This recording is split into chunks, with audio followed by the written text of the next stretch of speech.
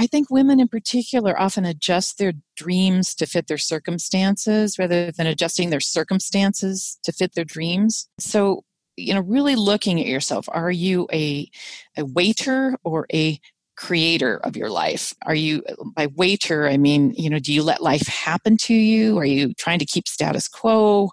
You kind of react rather than take charge.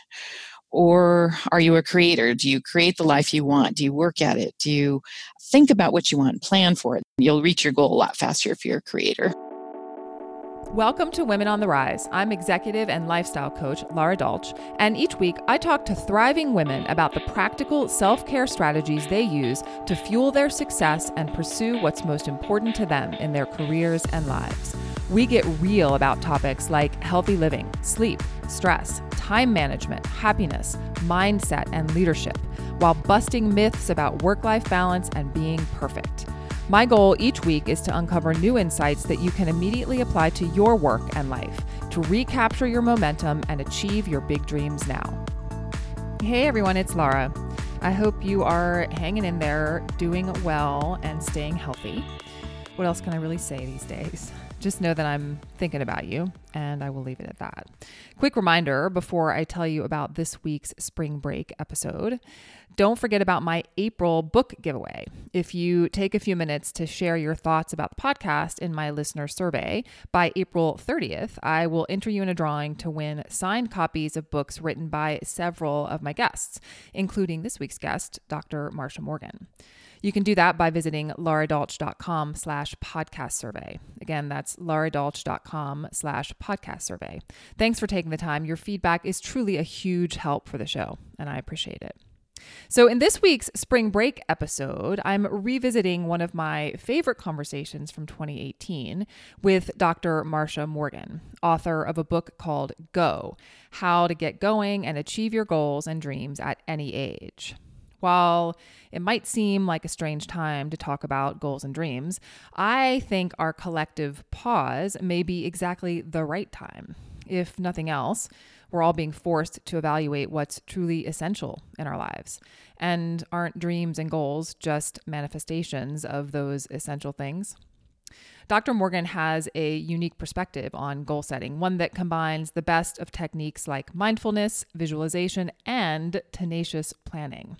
Borrowing from the worlds of sports, business, and personal development, and from cultures all over the world, Dr. Morgan is especially interested in helping women reclaim dreams they may have pushed aside over the years. If that sounds like you, you'll definitely want to listen into our chat.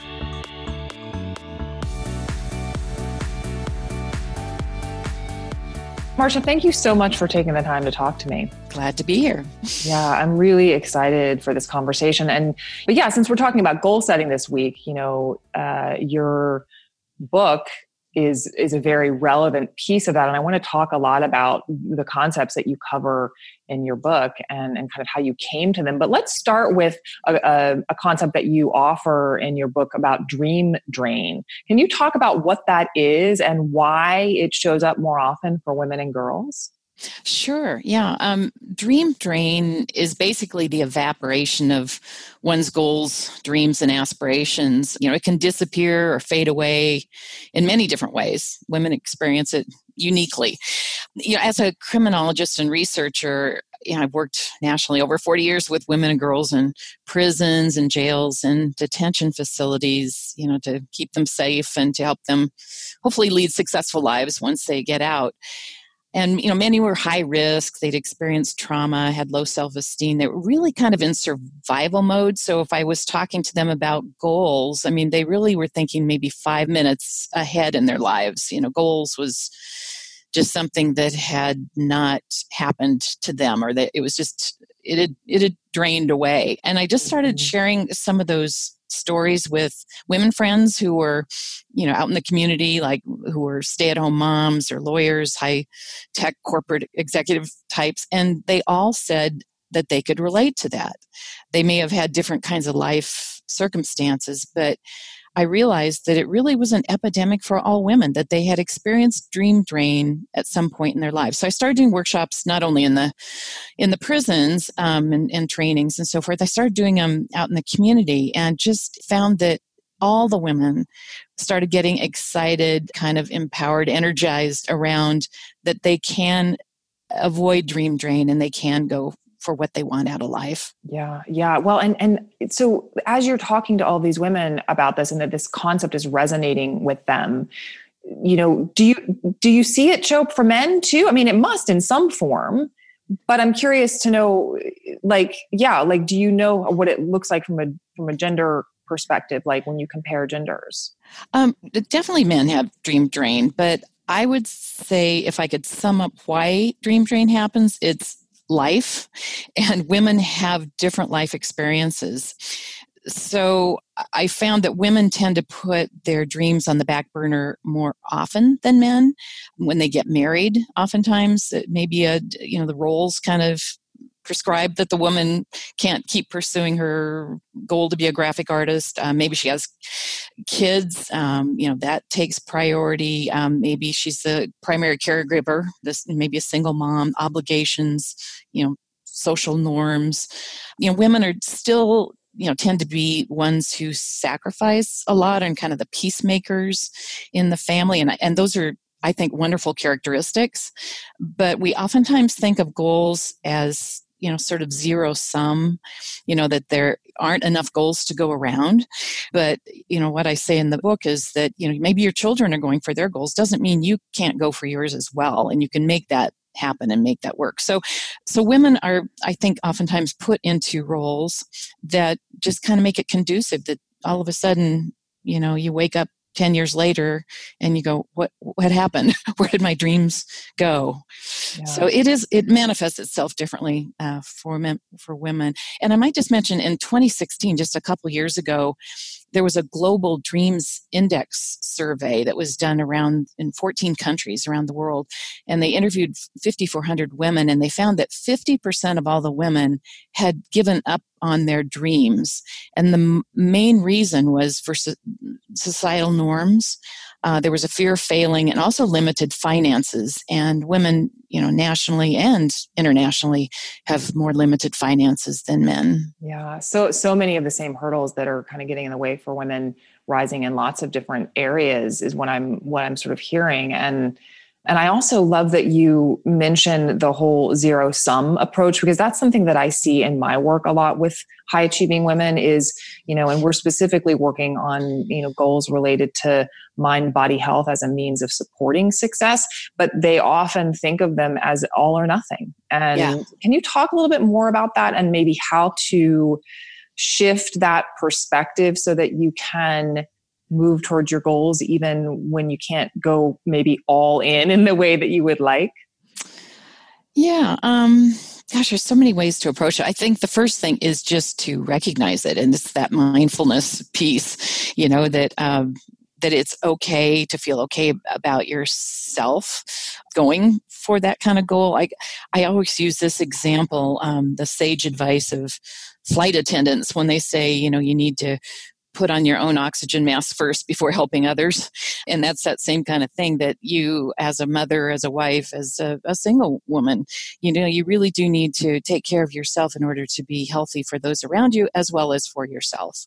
So I don't know if that exactly got to your zero sum thinking, but it's just, it's not only regularly thinking about that, but just being okay with it too. It's all right. Right. Well, and it's funny. I actually had a guest in the first season of my podcast where we were talking about the oxygen mask analogy, and she's the mother of two young boys. And she was talking about how she had found that some women in her circle kind of railed against that analogy because for a variety of reasons. But I think she shifted a little bit and talked about how we're part of let's say, you have a family, you're part of a family unit. And that unit is, we talked about that being sort of a circle and that, if one link in the circle is weak, the whole circle is weak, right? So it's sort of, it's a slightly different way of looking at it, but same thing that you're saying. And also just that mindfulness piece of it, which actually makes me think about, you advocate a combination of, mindfulness,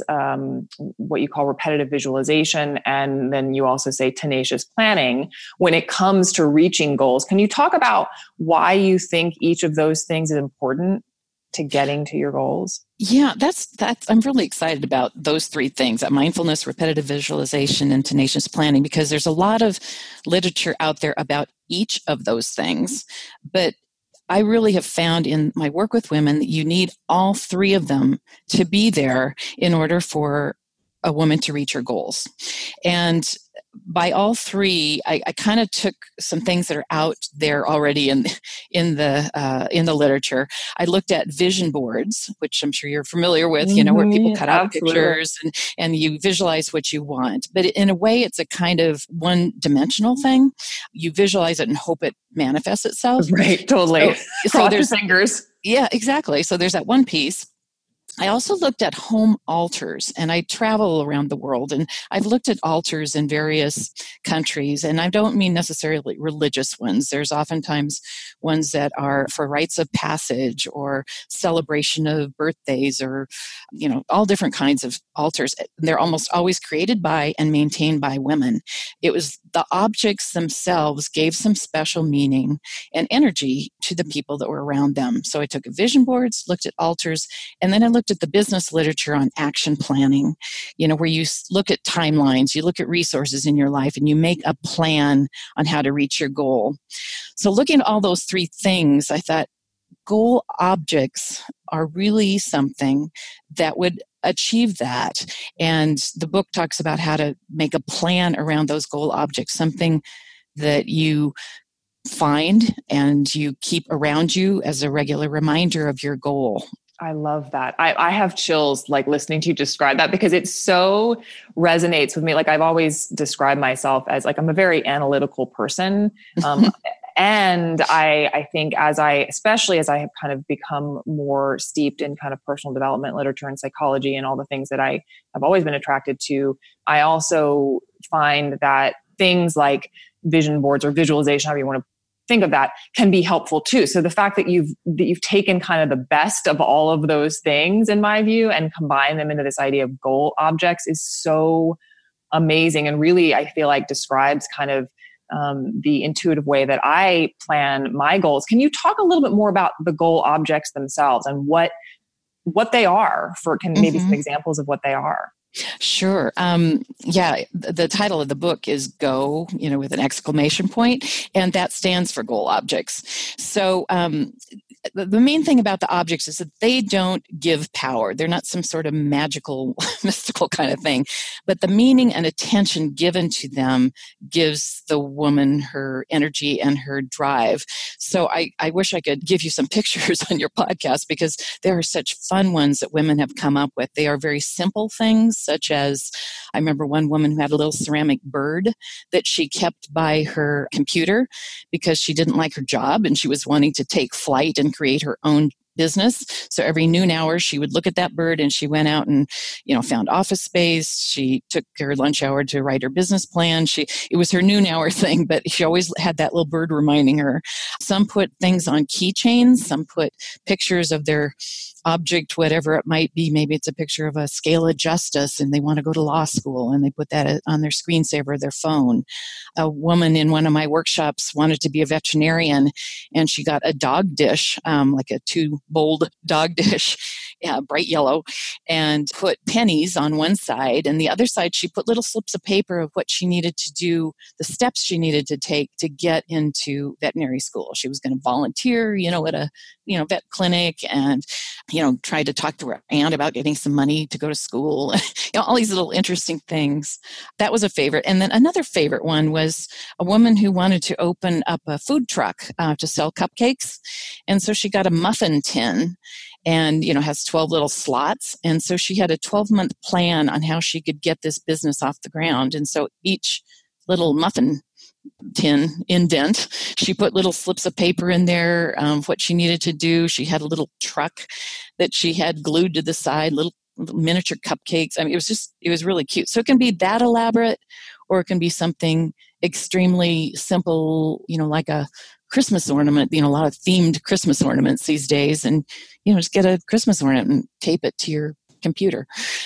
So it's very fun and it's very individual. Yeah. Well, and I think that it speaks to, for a lot of us, being a visual person, like I think that's part of why it appeals to me, is because, I'm a visual learner, and there's something about having the visualization piece of it that's very helpful for me. What have you noticed about, or maybe in the literature, have you noticed about the ability to reach goals using this kind of framework versus not? Like, is there anything to support greater success, or, I'm just curious? Yeah, there is. And I really did a lot of reading around that. There's a number of studies out there, mostly in kind of the business literature, that shows that people who think about their goals are much more likely to achieve them. I think, I'm just getting this off the top of my head, but it seemed like it was around 82% of those who regularly think about their goals will reach their goals. I actually think that's why Post-its are so successful. You write little, Totally. notes to yourself, and, they're stuck all over the place because you remind yourself of what you want to do. It keeps you on your path. And then there's a lot of literature around visualization, especially around athletes. If you watched the Olympics last time, you probably remember Lindsey Vonn or whoever was at the top of the ski slope ready to go down around those gates. You often saw the athletes close their eyes. You'd even see them kind of swish their head back and forth because they were visualizing, going down through the slalom or whatever. They also would visualize at some point standing up on the winner's podium and bending over and getting their medal. So it wasn't just the path that they would visualize, but actually achieving the goal that they wanted. So there's a lot around, that shows that thinking about and visualization can really work. Well, and it sounds like these goal objects are a sort of a shortcut for getting our brains to get into that visualization. Is that an accurate statement? Yes. Yeah. In fact, the first part of the book, I just, talk about some of these things, and gosh, there's 19 barriers I've identified that women often. I want to talk about that. Oh yeah. Okay. That they come across. But the second part of the book really does help you identify your goals and dreams, how to find the goal objects and the container, if you want to put it in some kind of container, and then how to create and stage the objects, and then how to develop your action plan around it. So there's a lot of kind of workbook kind of questions and answers you can answer for yourself, and that helps you kind of get your juices going on what type of object might work for you. Yeah. Can you, obviously, without kind of like reading the book here, can you give people some tips on just, maybe what the 3 steps to kind of, I don't know, however you want to frame that, like the beginning step that they can take in this process? Yeah. The first one actually is one of the hardest for a lot of people, really identifying your goals. I think it was Lewis Carroll who said, if you don't know where or what you want, any road will do. You can just kind of just go through life, and then all of a sudden, oh my gosh, all these years have gone by. So there's a lot of things in there. I talk about, look at your dreams from your childhood. Lots of times around, especially 9 and 10 years old for girls, there's some real raw energy around what you want. Maybe you want to get in a hot air balloon and travel around the world. Maybe you want to be an astronaut. Whatever that is, kind of look at your childhood and what were some of those things that really got you jazzed, and energized. So there's also some research that those dreams for girls tend to fade away in early adolescence too. So around 13 or 14, it's easy for them to lose those. But look at the early messages you got from people. Maybe someone said, gosh, you really can draw well, or you're a good cook. So what were some of those things you got? Or discouraging messages too. So some of those you might want to ignore. What did you want for yourself? What are some of your motivations? Some people want fame and fortune. Some people want money.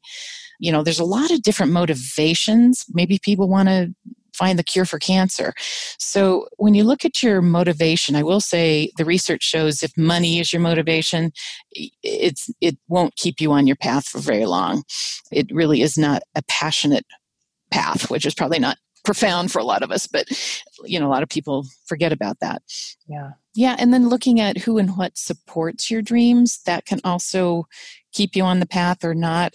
I guess if I was going to have one takeaway from as you're trying to figure out what you want, is if you've got positive people around you, you're more likely to achieve your goals and dreams, because there's so many people that can undercut and not support what you want to do. Those toxic, Absolutely. negative folks. Totally. Yeah. It's so Yeah. important to have the right tribe around you is kind of the way that I think of it. I found that to be very much the case. And also what you're talking about, like, your example of money is the goal, like that's fine. But like, why? Like I talk to my clients a lot about why they want what they want. And it sounds like that's sort of what you're getting at, like the deeper motivation. Is that part of this process? Mm-hmm. And that's really true. And to kind of prepare yourself for the long run. I think we're such a society of instant gratification that it takes work to go for your goals. They don't just happen like they do on TV in 30 minutes, No, they do not. So I think women in particular often adjust their dreams to fit their circumstances rather than adjusting their circumstances to fit their dreams. That's, something I talk quite a bit about. And so, really looking at yourself, are you a waiter or a creator of your life? Are you, by waiter, I mean, do you let life happen to you? Are you trying to keep status quo? You kind of react rather than take charge?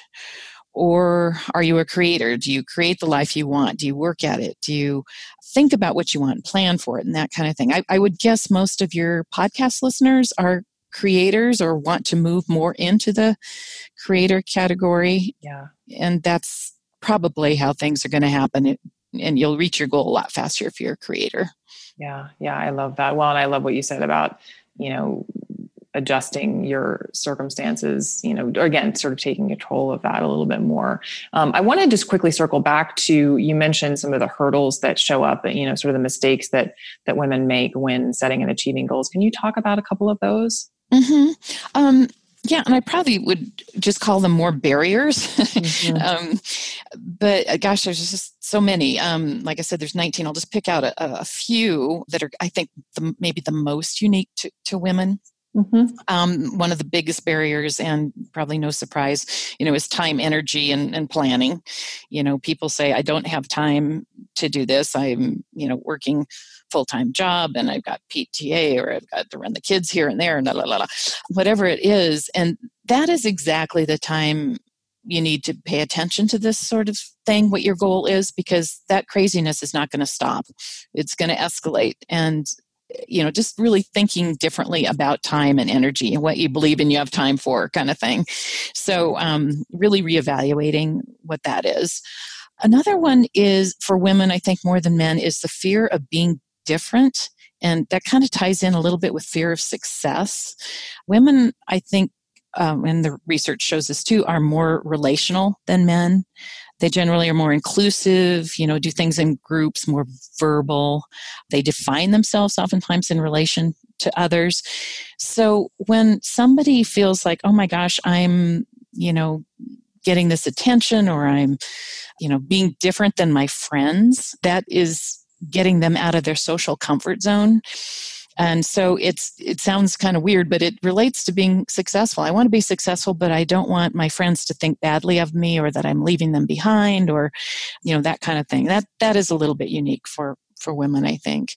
Yeah. And another one that's a little more unique, I think, is perfectionism. And that we just say the P word in my household. We don't even use the word perfectionism because I love it. Yeah, it is deadly. But men, and there's a lot of great literature out there on perfectionism, a lot of books and so forth, but, men are still generally taught to be brave, to take more risks, and women are still taught to be perfect. And I think that's changing. I really do. I think with women in sports and just the, acknowledgement that, women can be doctors too. I mean, just all those kinds of things that are out there, it's definitely changed, but it's still there. There are those types of things. Women need to be able to feel that it's okay to, I don't even like to use the word fail, but, to take a few steps back and say, oh, darn, that didn't work. And, maybe I can try this and go this direction. And, but the failing is how you learn. It truly is how you need to pull yourself up and say, okay, I'll try this direction now. Absolutely. No, that's something that I've had to learn very much as a business owner, that, and I like to think of it as, everything's an experiment. And it's funny too, because that's the framework that I use with my coaching clients when it comes to sort of mind body health is, it's an experiment. We're just trying certain things to find the right thing. And yet when I started running up against that same wall in my business and feeling like I was failing, and I had to sort of coach myself into saying, oh, wait, it's an experiment, right? I'm collecting data. That's all I'm doing is collecting data and refining what I'm doing. And I think that can apply to really any set of goals.